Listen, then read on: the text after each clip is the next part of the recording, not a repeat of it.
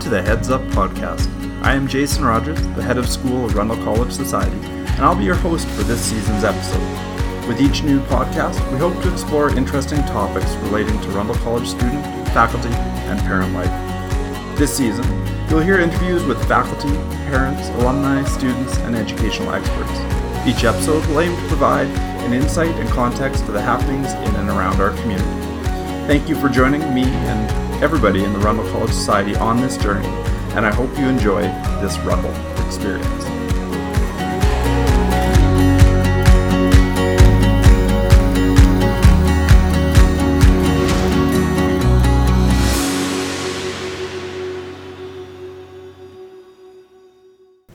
Welcome back to the Heads Up podcast. On today's episode, I'm thrilled to be interviewing Miss Charity Helman. Now, what you might or might not know about Charity are a few things. First and foremost, she taught at Rundle College for 10 years, and over her time, she spent most of it in junior high ELA, but she also did math and was highly involved in lots of the tech innovation that went on over the course of those 10 years. Since leaving Rundle, just really recently, in fact, she's gone on to establish herself as a really valuable member of the Google EdTech Team Canada. She's currently the event coordinator for the team and creates all kinds of amazing learning experiences for educators across Canada and into the United States. Beyond being the event coordinator for Google EdTech Team Canada, she is a certified Google trainer, certified Google innovator, and a qualified Google educator. On top of that, she's a certified Apple teacher, and probably most importantly, she's a Rundle parent as well. And so she's got lots of investment in our program as a former faculty member, future innovator, and a parent of our community. So without any further ado, let me welcome Charity to today's episode. All right, welcome to the show, Charity. Thanks for having me. It's really exciting. I know we had a guest speaker in just at Rundle College last night talking about some of the dangers of technology, I suppose. And now today we get to talk about lots of the benefits of technology, so I'm really thrilled that you're here. Absolutely. There's so many benefits. Okay, so let's get right to them. When you were at Rundle College, it was no secret to any of us that you're a huge proponent of Google. There's no doubt that dozens and dozens of the tech implementations are a result of your love for Google. I'm sure we'll talk about them throughout the podcast. But I thought we'd open the podcast with that simple question as to why is Google and Google Apps for Education so near and dear to your heart? Google in general and Google Apps for Education in particular are super close to my heart. I guess because when Michelle Armstrong, another former colleague, when she first introduced it to me, I just saw how it changed my classroom. My students were more engaged. It enabled them to be more productive because of Google Drive and the collaborative power that it provides.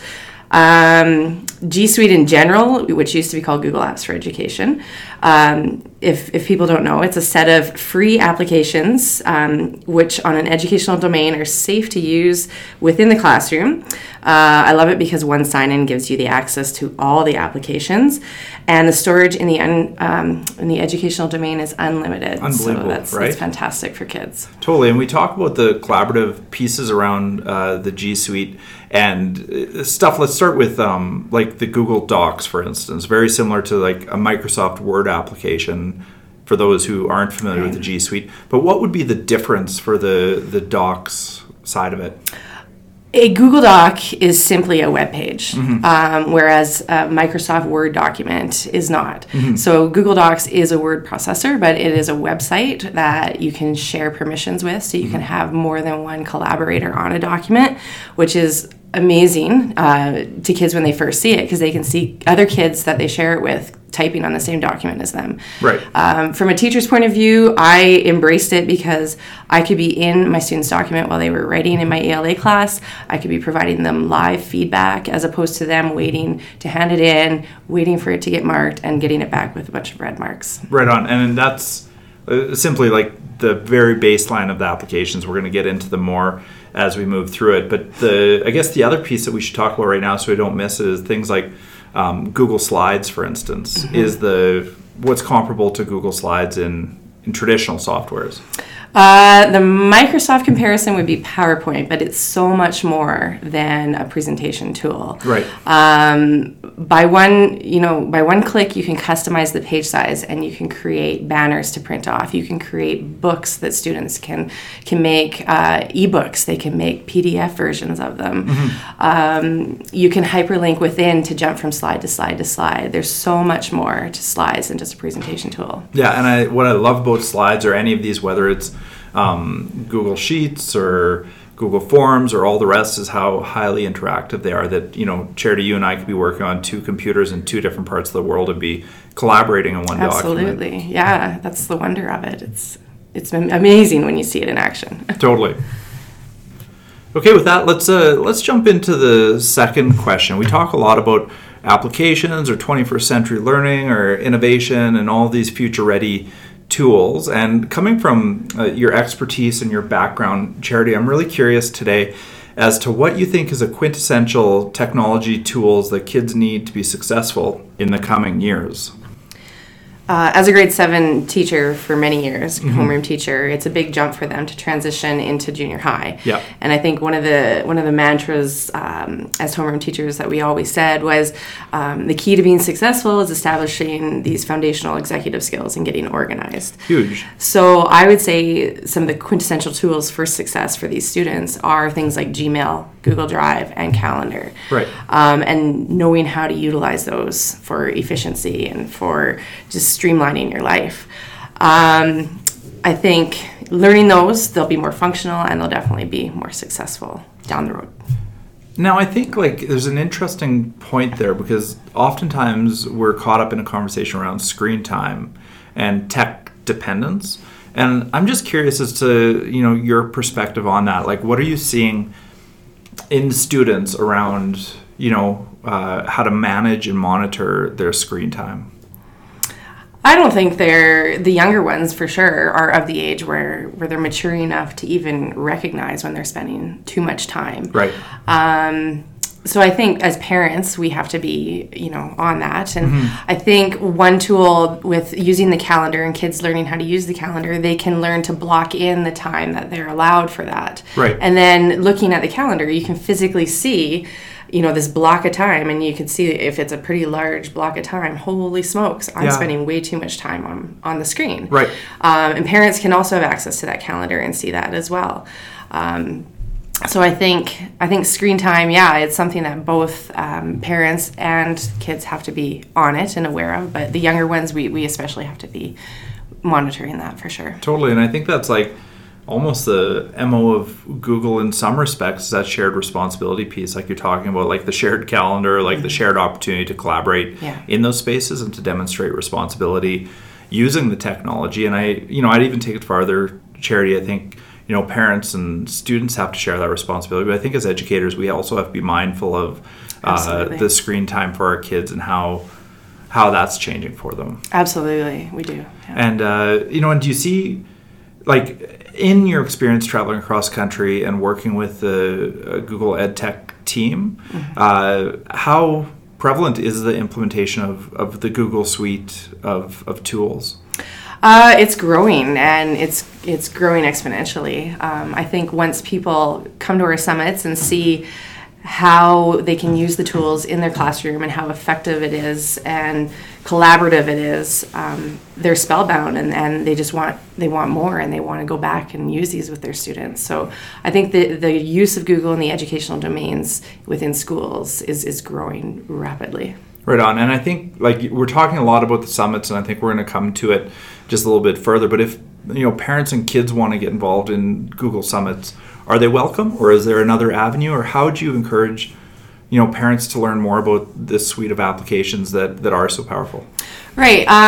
We've held Google Summits here in Calgary at Rundle College, and we've welcomed parents to come and see what it's all about. So if they do have a summit in their area, I highly encourage them to get in touch with the contact. They can email myself as the event coordinator here in Canada and find out who's running it and if they're welcoming parents in. And generally, people are very open to having parents come and see what's being done because we're very transparent. Yeah, it's a really fun conference atmosphere. I don't get the sense that you have to be a classroom teacher to get the benefit from what's going on in the space. No, and we've had students attend. We've had students present. Yeah. Students from Rundle College have presented A numerous little shout out times. to Davis Carlson at least. And yeah. I don't know, have there been other Rundle students? Ishan Vermani. Oh, right, yeah, absolutely. Yeah, that was awesome. Yeah. And I think we've had Joey Love, Max Gilmore. And the feedback from the teachers at these events, seeing the students present, has been phenomenal. They love it. They love to hear the students' perspective. So yeah, students, parents, very welcome at these events. Right on. I think we'll catch up a little bit more on the summit just a little bit later in the interview. All right on to question number 3, Charity. There's like when we talked about applications earlier in the interview, it started to, it might sound like there's just kind of like Word and Excel and PowerPoint, but there are literally thousands of applications out there, aren't there? Absolutely. Yeah. Word, Excel, and PowerPoint, though, are Microsoft. Yeah. Yeah, I mean, the antidote to Word, Excel, and PowerPoint. Yeah. But yes, absolutely. Yes. No, there's so many web applications and tech tools. So I'm totally curious with what is the coolest application that you'd recommend for students, and then following up on that for teachers. So if you're going to say this is the quintessential go out there and find it application, right. What's your recommendation? Right now for kids, I think what's really hot actually for both kids and teachers is something called Flipgrid. Cool. They're based out of Minnesota. It's a company out of Minnesota. Really cool group of people. And Flipgrid is a tool for teachers that I've used actually with some kids here at Rundle College, working with Ms. Scott in the ELA with their 20 time projects. And you can have kids post little videos up to about 3 minutes long. Mm-hmm. So you give them a topic. So our topic is just giving updates on their 20 time projects. Yep. So they'll go in, they'll record themselves, and then in the end, they can create a little thumbnail for their video, add little stickers. It's a great way to get them giving some feedback. And you can go in and watch it within your account as a teacher, and you can choose to have them reply to each other's videos if they want. And then you can freeze that topic and it'll disappear from their view, and then you can keep asking them more under the same kind of grid. Cool. That's why they call it Flipgrid. Cool, and it's most of these applications are free, would you say? Like, are most applications free, or some of them to some extent? Flipgrid, if you want the premium features, there is a fee for it. Yep. But the free version, you can do so much with that already. Right on. And you mentioned 20 time, mm-hmm. just in passing, and I think it deserves and warrants some explanation. So, and I know you were a big proponent of 20 time here at Rundle College, and mm-hmm. still continuing that.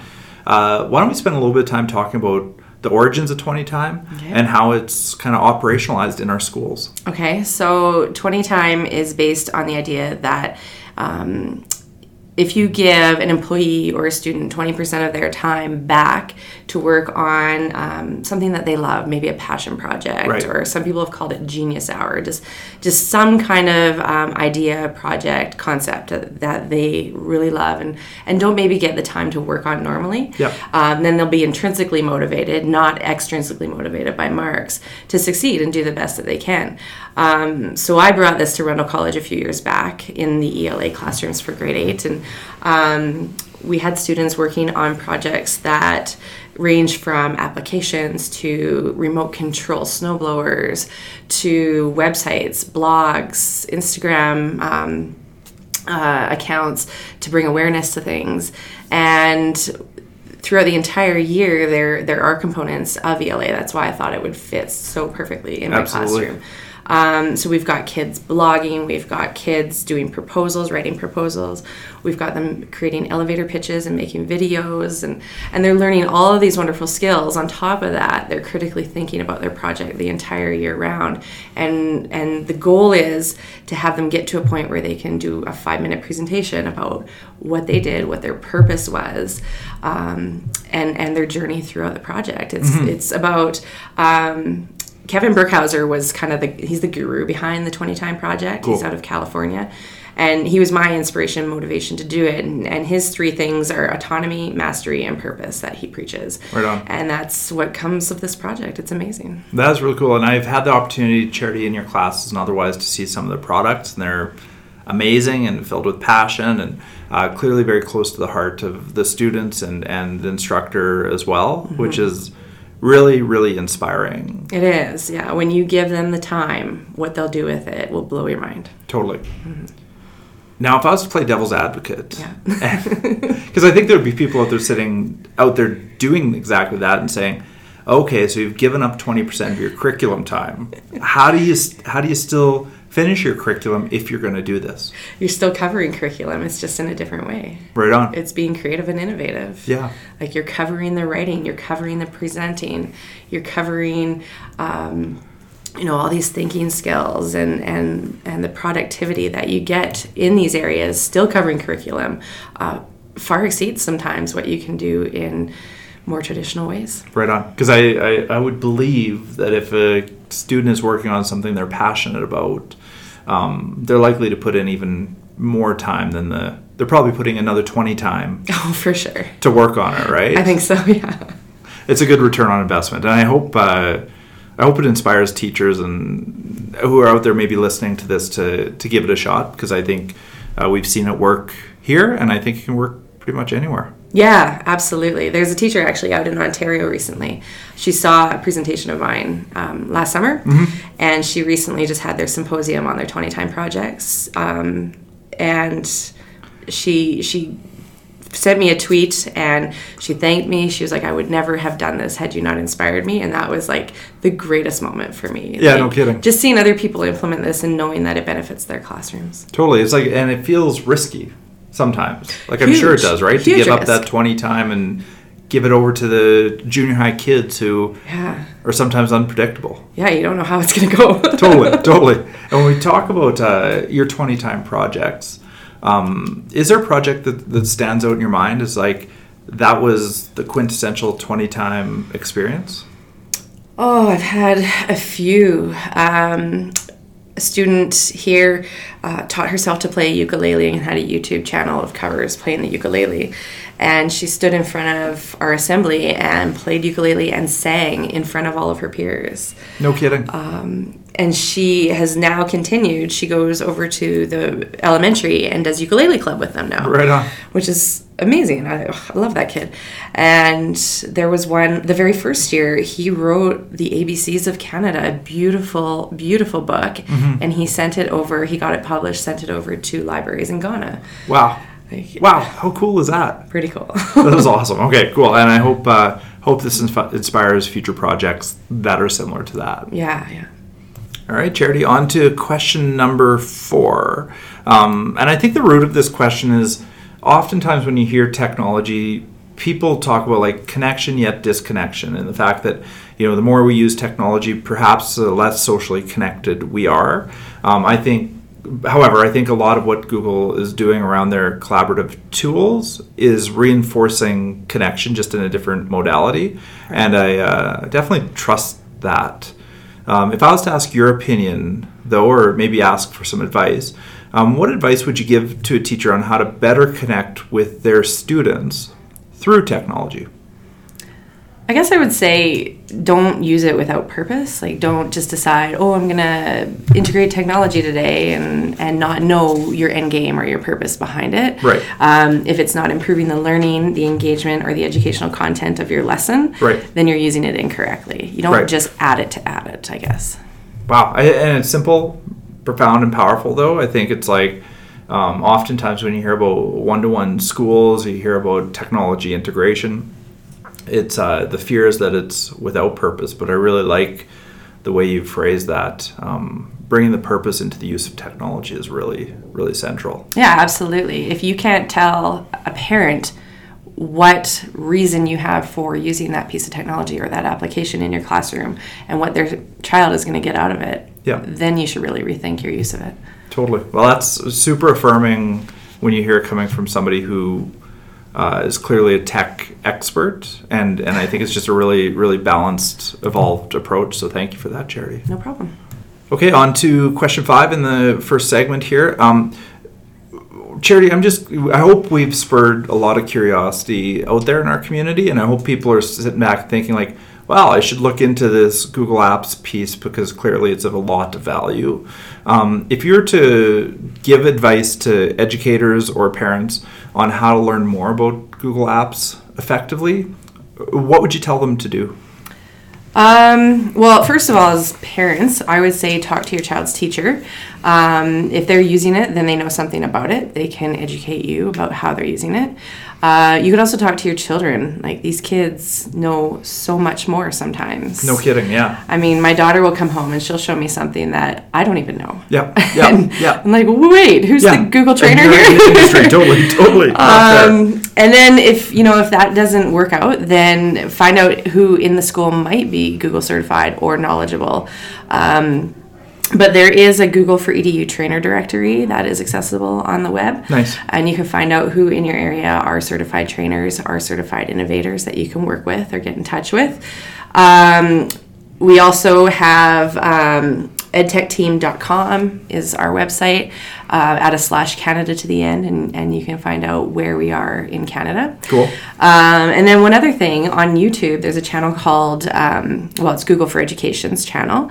And within that, they host a little series called EDU in 90. And sometimes we don't have a whole lot of time to sit and learn about something technological. Yep. So in 90 seconds, they'll tell you about one little concept or one application or one kind of idea or conversation happening in the world of technology. So it's quick, easy, and you've learned it.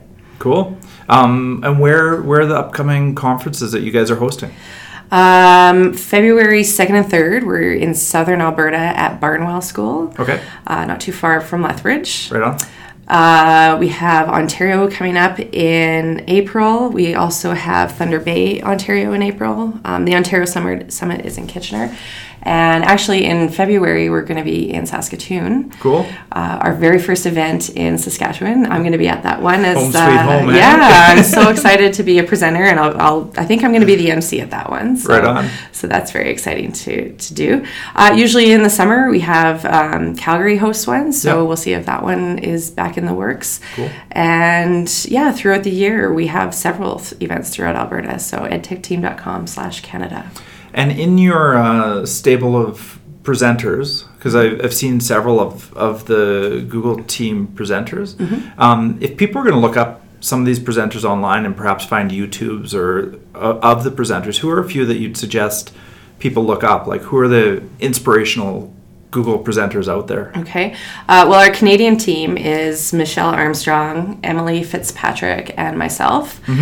So those are the EdTech Team Canada people. But our contractors are where it's at. And we've got amazing people like Donnie Piercy, who's been integral in developing the Be Internet Awesome curriculum. He's out of Kentucky. Okay. We've got people like Jeff Heil out of California, amazing keynote speaker, and it's awesome to listen to him. We've got Kevin Burkhauser out of California, the 20 Time Project guy. Yeah. So many wonderful names. Jesse Lubinsky out of New York. He's going to be with me in Thunder Bay. He talks about teachers are the real superheroes. I think any of our keynotes that you would find on our website are going to blow you away no matter what. Awesome. And I really encourage people to get to the website, look up a few of these folks, and get familiar with what these tools are, because I think they are, the premium edition of educational tools that kids can use, to reach their potential. Absolutely. In creativity, in innovation, in all those skills that they need to be successful in the generations to come. For sure. Okay, so for anybody who's listened to the show before, you know how we close most episodes. It's with the Rundle Rumble. Now, the Rundle Rumble is a 10-word quick-fire association game that we like to play with each of our guests to get a better, well-rounded sense of what they think about what they're talking about. So, Charity, are you ready? I think so. Okay, so here we go. The first one is Google. Collaboration. Right on. Yeah. That's totally what it is, right? Yeah, and fun. It's fun. It is. And they used to be like, organize the world's information or whatever the case was, or but yeah, they've totally extended into that collaborative space, which absolutely is so good. Number 2, the Rough Riders. Oh, bleed green. Yeah, the world's best team, right? Yes, yes. We sing that song to my sons at home. Nice. You know, the Rough Rider cheer song. So nice. yeah, they've got it. Yeah. Number 3, Michelle Armstrong. Mentor, friend. Yeah. Yeah. It's amazing. We miss her for sure at Rundle. Mm-hmm. Number 4, 20 time. Oh, just innovative and an avenue for kids to show what they know. Absolutely. Number 5, archery. Archery. Yeah. Oh, my backyard. That's what I think of. I have a bow and I shoot my bow in my backyard. Yeah, I know. I aspire to be an archer, so I totally envy you. The inner Katniss in me. It's all about having a diverse background, right? That's right. No one would ever know that about me. Yeah, they do. Yeah. Google Classroom. Oh boy.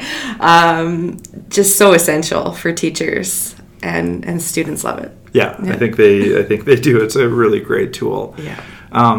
Junior high English language arts. A passion for me. Yeah. Yeah. A passion, and right now it's the past.